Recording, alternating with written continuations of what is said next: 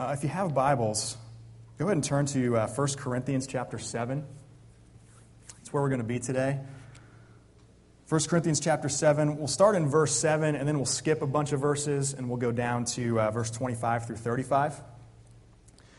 We've been spending a few weeks, we got a couple more after today, we've had a couple before today, talking about marriage.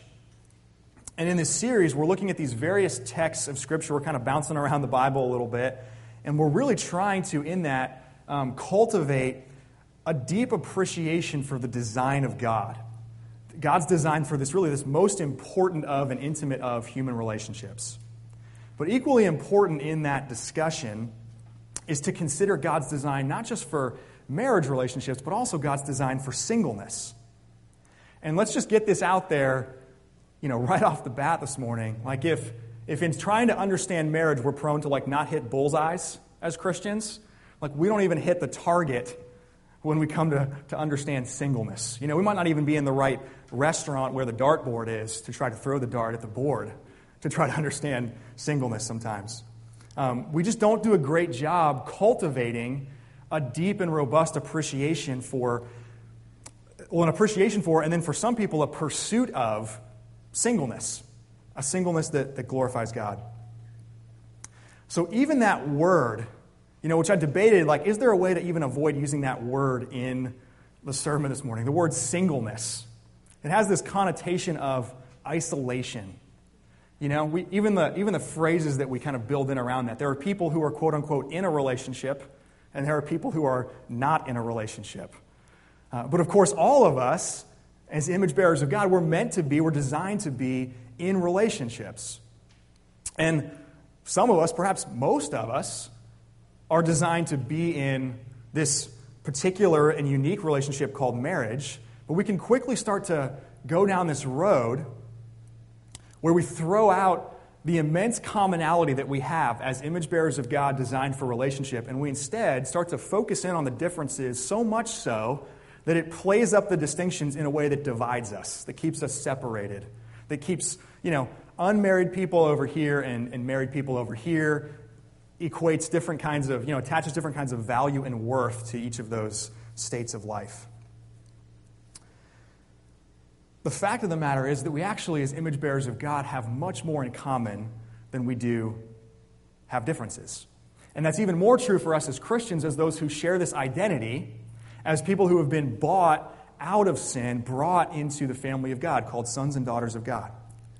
And when we forget that immense amount of commonality that we have, married folks in particular start to say well-meaning, but really goofy things to those people who are not married. About 15 or 16 years ago, there's a woman named Paige Benton, and she wrote an article called Singled Out by God for Good. It's one of the best, most honest treatments of this subject that I've ever come across. And even though some of the cultural references are now, outdated, it was 1998, I think, when she wrote it. So, if you're just graduating college in the last couple of years, you won't get half of the references in there. I would highly commend that article to you. And in it, she says this. She says, warped theology is at the heart of attempts to, quote-unquote, explain singleness. So a misunderstanding of who God is and how He relates with us, and a misunderstanding of who we are, a bad theology, a warped theology, is really what's underneath attempts to explain, and she puts that in quotes, singleness. And she goes on to include a list of examples. So see how many of these sound familiar to you, that you've either been told or maybe been told yesterday or have told other people. She uses this list. As soon as you're satisfied with God alone, He'll bring someone special into your life. Anybody heard that before? Paige Benton goes on to say, as though God's blessings are ever earned by our contentment. As though God's blessings are ever earned by our being content. Here's another one. You're too picky. Anybody been told that they're too picky before? You're too picky. She goes on to say, as though God is frustrated by our fickle whims and needs broader parameters in which to work. She says, She lists this example. As a single, you can commit yourself wholeheartedly to the Lord's work, as though God requires emotional martyrs to do his work, of which marriage must be no part. And the last one, she says, before you can marry someone wonderful, the Lord has to make you someone wonderful. Like make you someone wonderful. And she goes on to say, as though God grants marriage as a second blessing to the satisfactorily sanctified. Like once you reach this certain stage of being sanctified in your life, then you qualify to be married. So I laughed when I read these, but it was that uncomfortable kind of laughter. You know what I'm talking about? It's the uncomfortable kind of laughter because I've heard many of those things in my life verbatim. And even scarier, even more uncomfortable, I've actually absorbed some of them into the way that I think. And even more uncomfortable than that, because I've absorbed them into the way that I think, I've then passed them along. Maybe without the cliche phrases, but even passed some of those things along.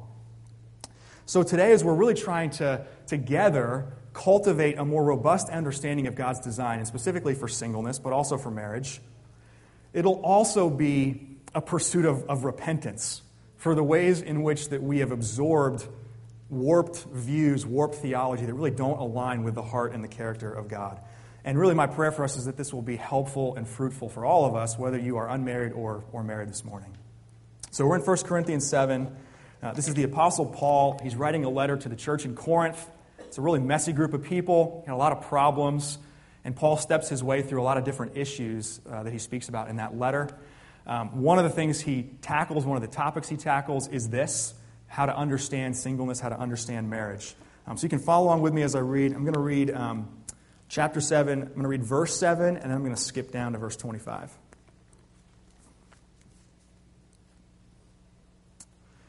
I wish that all were as I myself am, but each has his own gift from God, one of one kind and one of another. And then skipping down to verse 25. Now concerning the betrothed, I have no command from the Lord, but I give my judgment as one who by the Lord's mercy is trustworthy. I think that in view of the present distress, it is good for a person to remain as he is. Are you bound to a wife? Do not seek to be free. Are you free from a wife? Do not seek a wife. But if you do marry, you have not sinned, and if a betrothed woman marries, she has not sinned. Yet those who marry will have worldly troubles, and I would spare you that.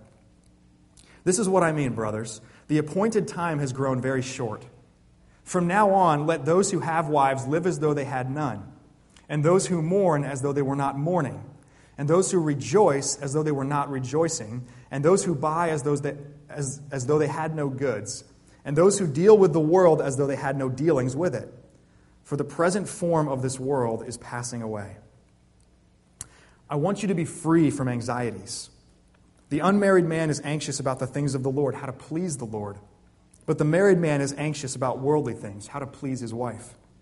And his interests are divided. And the unmarried or betrothed woman is anxious about the things of the Lord, how to be holy in body and spirit. But the married woman is anxious about worldly things, how to please her husband. I say this for your own benefit, not to lay any restraint upon you, but to promote good order, to secure your undivided devotion to the Lord. This is God's word. Let's pray. God, would you help us to really just to come with an open mind and heart before you this morning, willing to have our assumptions challenged, whatever those might be, and willing to really just from your word and your Spirit's work in our hearts perceive the beauty of your design for marriage and for singleness, and that as a community of people that includes both, that we would grow together in our love and appreciation for one another in different marital stages, our support for one another, our ability to do life well with one another and to give good counsel to one another. Would you help us in that? Would you use your word to sharpen us this morning? And we pray this in your name. Amen. So Paul makes some really challenging statements about marriage and singleness in these verses. And as we wrestle with those, I think it's really helpful, really important to think about the lenses that he's looking through that really shape his view. And I'm gonna pull out 3 parts of those lenses that we'll talk about a little bit this morning.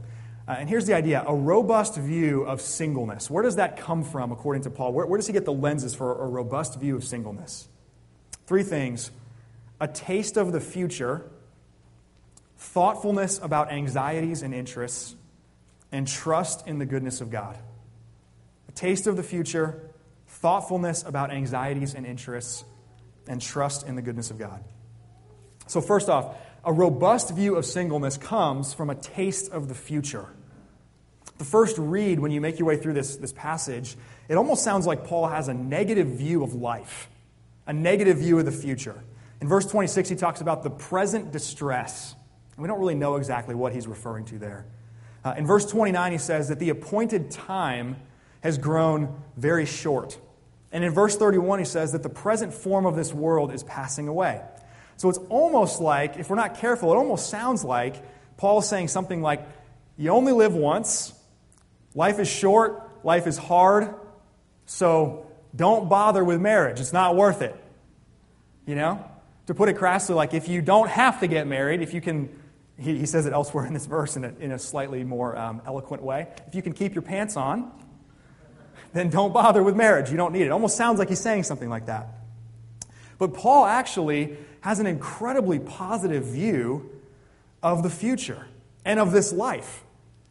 And in this very same letter, he's going to talk about the resurrection of people from death to life, just as Jesus went before them, resurrected from death to life. And he's going to tell the Corinthians that our lives and our labor are never in vain. They have deep meaning. They have deep purpose. So what's he saying here in 1 Corinthians 7? He's saying that the starting point is to see that neither singleness nor marriage is ultimate.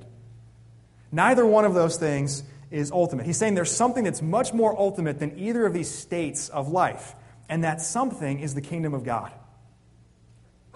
When Jesus began his ministry, he came, and this refrain that he proclaimed as he went about doing his ministry was that the kingdom of God was at hand. And what that means was that the rule and reign of God had broken through in the life and ministry of Jesus in a way that it hadn't before that. And then eventually, through his death and resurrection, he even more so secures the victory of the kingdom of God. Once Jesus had completed that work, once he rose from the dead and ascended to heaven, that means there's only one remaining piece of God's redemptive history that we're waiting to happen. We're waiting for it to happen. And that's for Jesus to come again. It's the only thing that's left in God's redemptive history that we're waiting for. So the apostles and the early church, after this happened, started referring to this era of history as the last days. The last days now has been going on for like 2,000 years, but they've referred to it as the last days. And that's what Paul means when he says that the appointed time has grown short. He means that we're in the last days. We're in this era, this last era of God's redemptive work. And because God's kingdom is already present, he says that the current state of the world as it is passing away, even if that takes hundreds or thousands of years to complete. So there's this tension that emerges in Scripture, especially in the New Testament, between what's sometimes referred to as the already and the not yet. Meaning that because the present form of this world is passing away, but isn't quite completely dead yet, there's still an incredible brokenness. There's incredible distress. There's incredible pain and suffering involved in our lives. But at the same time, because the kingdom of God is at hand, there's also very real joy. And there's very real reconciliation. And there's very real flourishing. But though both of these things make up what's real in our lives, our very real experience of day-to-day life, the kingdom of God is the ultimate reality. And if that's the ultimate reality that we get to taste even now, then it completely changes how we live our lives. Completely changes how we're going to live our lives if that's the ultimate reality. And Paul here doesn't just talk about marriage and singleness as the only examples. He says that those who mourn should live as though they were not mourning, and those who rejoice as though they were not rejoicing, and those who buy as those who have no goods, and those who deal with the world as though they had no dealings with it. So what's he trying to say there? Well, the big idea is don't get so situated in your present that you cease to taste the future. Don't get so situated in the here and now, in your current state of life, that you cease to taste the future, that you lose your appetite, so to speak, for the fullness of the kingdom of God. Now, how does that affect our view of singleness and marriage? Well, for one, it takes the pressure off. It takes the pressure off. You might not feel like it takes the pressure off, but it actually, in the grand scope, cosmic sense of things, it takes the pressure off. If this world were the ultimate reality, then we would likewise feel an ultimate pressure to get it right, to do it perfectly. And the fact that this is not the ultimate reality takes that pressure off of it. At the same time that it relieves that pressure, though, it also gives immense purpose to both singleness and marriage. If the kingdom is ultimate, then both singleness and marriage have a unique but incredibly valuable contribution. They each point to the ultimate reality of God's kingdom in different ways. Marriage as this reflection of this relationship between Jesus and his people. That's the unique contribution of marriage. Singleness as a picture of what Paul calls here undivided devotion to the Lord. And that's what leads us to the second part of the lenses that Paul has on here as he writes this. A robust view of singleness comes not just from a taste of the future, but also from thoughtfulness about anxieties and interests. In the verses that we read, Paul speaks of freedom from anxieties. And he speaks about freedom from having divided interests. And this is probably the area where we're the most likely to say or think things that are well-intended but really misguided. So we need to make sure that we actually read and understand the wisdom of what Paul says here and not read in things that he's not saying here. Simply stated, what he's saying here in this passage is that unmarried men and women do not have this very significant and intimate covenantal human relationship to compete with their attention and their affection and their devotions and their interests. Yeah, that's what he's simply saying. It's just basically stating the definition of marriage. If you're married, you have this relationship. If you're not married, you don't have that relationship. What he's not saying, but what we might be tempted to hear and read in ourselves in these words, are things like this. He doesn't say that single people are without anxiety. Sometimes it comes across that way, like married people have anxiety, single people don't. Okay? Single people have a lot of anxiety, not least of which many single people who'd like to be married have a lot of anxiety about that. So he's not saying that single people are without anxiety. He doesn't say that single people are automatically wholeheartedly devoted to God. There's 1,000 things for each of us, whether married or single, that compete for our devotion, that compete for our worship. What are we going to fix our eyes and fix our affections on? That's true for married people. That's true for single people. So staying single is not like the silver bullet solution for a vibrant spiritual life. Okay, and that's true as much as like young Christian men would want to believe otherwise when they use that as the card they play for like breaking up with their girlfriend. No experience with that? I never did anything like that remotely in my life. That's not the case. It's not a silver bullet solution to a vibrant spiritual life just to remain single. He doesn't say that. He doesn't say that married people sacrifice their faithfulness to Jesus on the altar of marriage. Married people can actually be as serious about their faith, can be as devoted to the Lord as single people. And he doesn't say that married people have to choose between Jesus and their spouse. They don't have to see that as an either-or kind of decision. This is one of the things, the many things, that I really appreciate about my wife. She doesn't buy into the hype of me being a pastor.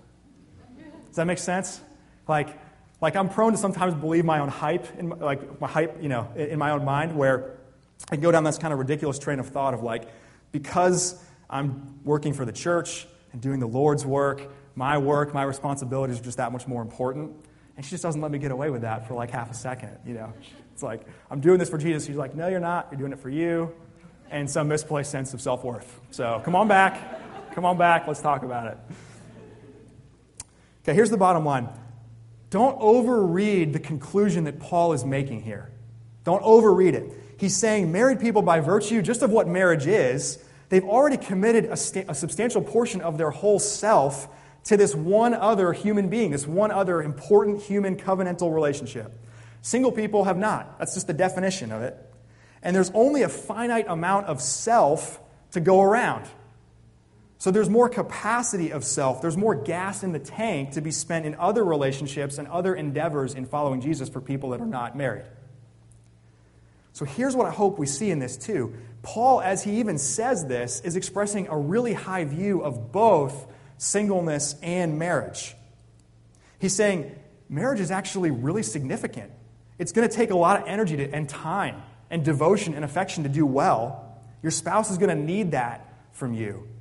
It would actually be a lot scarier if Paul said something else here like, hey, just don't worry about it. Get married. You can always neglect your spouse later. It's not that big a deal. Instead, speaking with this high view here of both singleness and marriage, Paul's trying to help unmarried people understand the realities of marriage. He's trying to give them a little bit of a preview of what that's going to look like. He's trying to take marriage, I think, off of the pedestal that unmarried people might be prone to put marriage on. And he's trying to get rid of the false and really hurtful notions that you're incomplete or that you're deficient or that you haven't arrived somehow in life until you're married. And you know what he does? You know the gift that he gives you when he does that? It's freedom.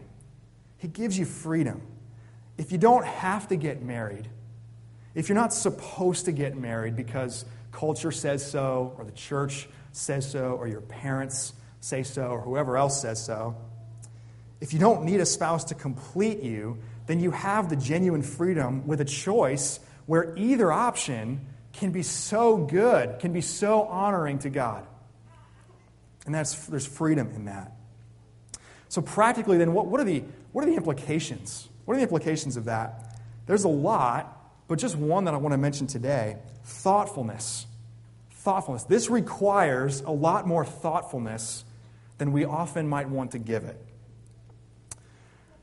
So if you come from like a traditional background, or if you're someone that has more traditional views, then in your mind, probably everyone should get married, and there's kind of something wrong with you if you don't get married. You know, you kind of look at people that are like in their late 30s or 40s or whatever the age is, and they're not married, and you're like, something just must be off with that person. If you come from a more progressive background, you have more progressive views, then really everybody should just do what they want. Everybody should just follow their impulses and do what they want. Neither of those things requires a whole lot of thoughtfulness. It doesn't require a whole lot of thoughtfulness because there's no freedom of choice in that. You just do what you're supposed to do or what you want to do based on your impulse. Paul's words here actually make you think deeply and consider thoughtfully what each kind of life will entail. You know, the freedoms and the responsibilities of each kind of life, the opportunities and the challenges of each kind of life, and what each kind of life is for in the design of God.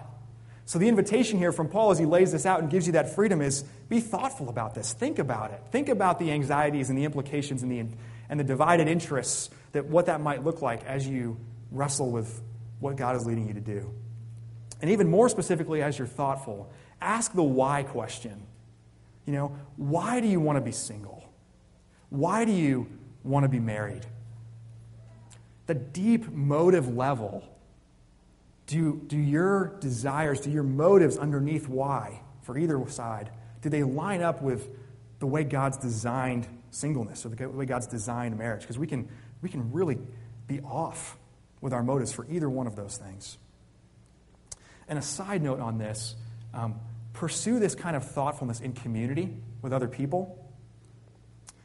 Surround yourself with people who know you and who love you enough not to just agree with you all the time, and people that you'll listen to and people that you'll respect even when they don't agree with you. People who, like Paul here, as he wraps up in verse 35, people who would give you their counsel and speak into your life as best as they can from what they perceive, and then still at the end wrap it up and say this: I say this for your benefit. Have people around you who have that heart for you. And be a person that has that heart for someone else, where you give them counsel and you go, I say this for your benefit. Not to lay any restraint on you, but I really want good things for you. And that really brings us to the last piece of Paul's lenses here. A robust view of singleness comes from trust in the goodness of God. Trust in the goodness of God. Both singleness and marriage are good gifts from a good God. And that's what verse 7, the first verse that we read today, that's exactly what that says. He calls both of these things gifts. And each has his own gift from God, one of one kind and one of another. And we've seen it now in multiple places in this text. Both singleness and marriage are incredibly valuable. They're different, they're unique, but they're both valuable. Just as important, though, and I think what Paul's getting at here, neither is meant to be idolized. Both are important, both are valuable, neither is meant to be idolized. Neither singleness nor marriage can hold up under the weight of your hopes and your dreams. It's not strong enough to carry that.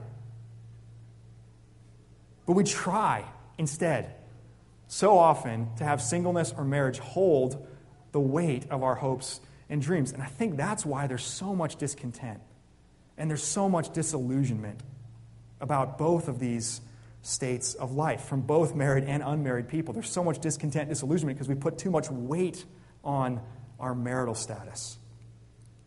It's kind of the Christian relationship version of the grass being greener on the other side. It's kind of that mental game that we play. Married people tend to think that they're hindered and I wish I had the freedom of a single person. And single people tend to think they're incomplete and wish they had the completion of a married person. But there's a really deeply flawed view of God underneath both of those things. And it's a view that really undermines or completely ignores God's goodness. So married people, I would invite you to consider this. You're not being hindered. You're not being hindered. You're actually experiencing a unique form of preparation for God's kingdom. We've talked about that the last couple of weeks. Husbands and wives become for each other in their marriage instruments of God's sanctification.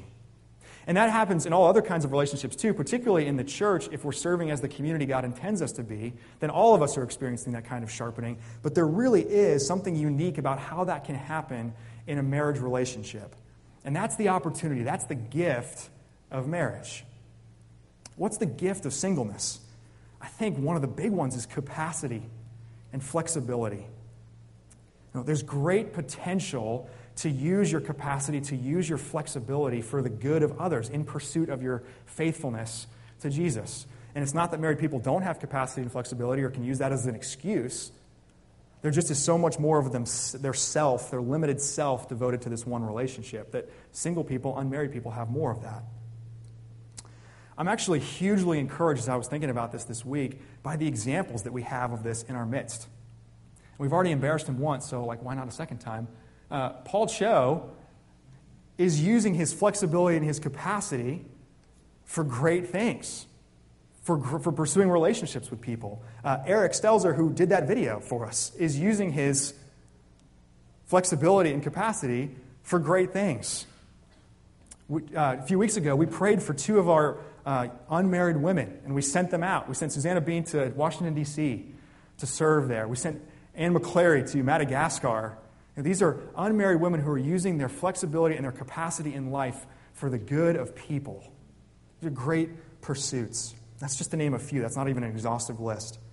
So unmarried people, I'd invite you to consider this. You don't have to earn a spouse by reaching a level of contentment.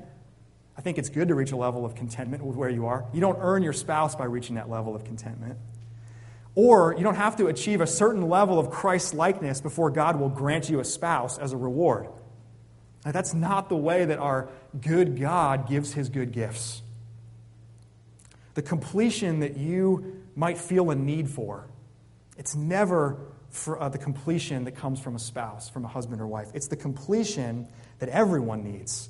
It's the completion of the image of God in you, which has been so fractured, so marred by sin, that wants to be completed, wants to be restored to the original glory that it had when God in his glory created it to mirror his own. That's the completion that we all need. So may we not become people who are satisfied to swap out one set of idols for another. and trade the idols of singleness for the idols of marriage or vice versa. Neither of those things can hold the weight of what you're trying to put on them in that moment. So what can hold the weight? What can hold the weight of our hopes and dreams and our longings? What can hold that? Only the goodness of God. Only the goodness of God can hold that. And the question is always then, will we trust God's goodness? Will we trust Him? And trust in God isn't really tested until your life looks radically different than you envisioned it playing out. It's not really tested until it looks completely different in some way or another than the way you envisioned it playing out. Like if you're happy with how everything's going in your life, how much trust does that actually require in that moment? You're single and you want to be single? Great. You're married and you want to be married? Great. Maybe that requires a little bit of trust and dependence on God. But it requires far less than the cases where things go radically different than you'd planned, than you'd hoped for, than you've longed for. And this isn't unique to just a marital status thing. This happens on all kinds of fronts in our lives all the time. You didn't make the team. You didn't get into the school you wanted to. You lost your job and you can't find one. You were hurt by a friend. You were diagnosed with a serious illness or condition that you never saw coming, because you never do. All of those things. But because of the nature of marriage and the kind of relationship that it is and the longings and the wounds that get caught up with that in our own heart and soul, this is an area where trust in the goodness of God gets tested deeply, deeply. Is God good? Is God good? The answer that Paul would give, the answer from the whole counsel of God as he reveals himself in his word, is unequivocally yes. Yes, God is good. He gives good gifts to his children. He can be trusted. But will we trust his goodness? And let me differentiate this for you for just a moment. Not do you believe intellectually that God is good. It doesn't cost you anything to check that box on an exam. It doesn't cost you anything to go, I believe God's good. Check. No, it costs you something, namely control and understanding and comfort. It costs you something to actually believe that deeply in your own heart. So let me invite you this morning, and even more than invite you, just plead with you, implore you, trust God with your longings. Trust God with your longings. Are you single and you want to be married? Trust God with that longing. Are you married and just exhausted in your marriage and you just long for it to be different in some way? Trust God with that longing. And whatever it is, however pretty or ugly it is, or however polished or raw it is at that moment, just bring that longing of your heart to God. Bring it to Him, because actually bringing it to Him is the first step in trusting Him. And trusting that He really is good and that He really is for your good, to bring it to Him in the first place acknowledges that you're starting to put your trust in Him and His goodness, regardless of what the external outworking of that goodness is going to look like. And I know that that's so much easier said than done, but I really would invite you to trust that you can't fathom a better reality for your life than God does. You can't fathom a better reality for your life than God does, and that's actually why Jesus came to purchase and secure for us this perfect future, this taste that we get to experience now of this perfect future. And in the meantime, God is not cold, and He's not distant, and He's not unfeeling to the deep desires of our hearts, to our longings. He just knows things that we don't, and He always will. He just knows things that we don't, and He's using that knowledge for our good. So Paige Benton, this author that I quoted at the beginning, she actually models doing this really well at the end of her article. So I just want to close with her words as an example of what trusting in the goodness of God sounds like in practice. So she says this: God will not be less good to me because God cannot be less good to me. It's a cosmic impossibility for God to shortchange any of His children. And she goes on to say, singleness is not an inherently an inherently inferior state of affairs, right? She's come to terms, it's not an inherently inferior state of affairs. But then she goes on to say, but I want to be married. But I want to be married. I pray to that end every day. I may meet someone and walk down the aisle in the next couple of years because God is so good to me. And I may never have another date and die an old maid at 93 because God is so good to me. So like she does in those words, may we trust God with our longings and may we throw ourselves on his goodness. Amen. Let's pray. Jesus, we confess that it's easy to say that we trust you in your goodness, and it's really hard to actually believe that in practice. Most of the time, when we would say we are trusting you, it's because we just like our circumstances, and we like how our life is playing out, and it's not really being tested. And we need you, God, to do work in our hearts that we cannot, by helping us to really believe that you fathom the life for us that is the best for us, that is for our good, that is doing the most good in us, and that is preparing us for this perfect eternity, this perfect future that, Jesus, you have secured by your death and your resurrection. So I pray that we would bring our longings to you, specifically today, our longings about singleness and marriage, our longings to be married for those of us who are not married, and even our longings to have something totally different about our marriage, or maybe even be out of a marriage if we're married and we don't want to be in one right now. Would you just help us to take a first step of trust in you by just bringing to you, in whatever raw form it is, our longings? And would you, in that moment, meet us, and would you remind us of your goodness, and would you help us to trust it? And I pray that even today, for those that are really wrestling with this, that this table would be an experience of your goodness. It is exactly for that we come to this table every week, to see your goodness, that you would pay the penalty for our sin, and you would take the weight upon yourselves that we cannot bear.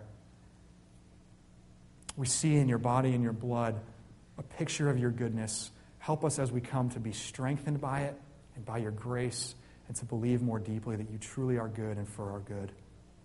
I pray this, Jesus, in your name. Amen.